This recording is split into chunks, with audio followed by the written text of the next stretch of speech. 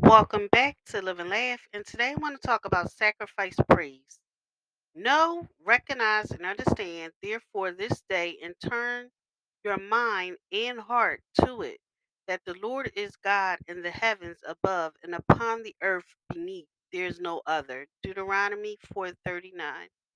Praising God starts your day right.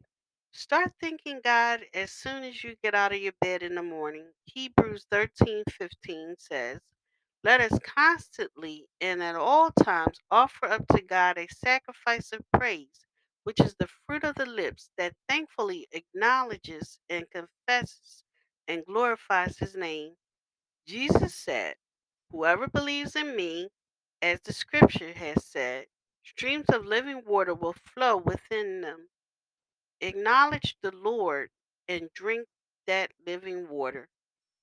Thank you for listening. If you know anyone that can benefit from this, please go ahead and share it.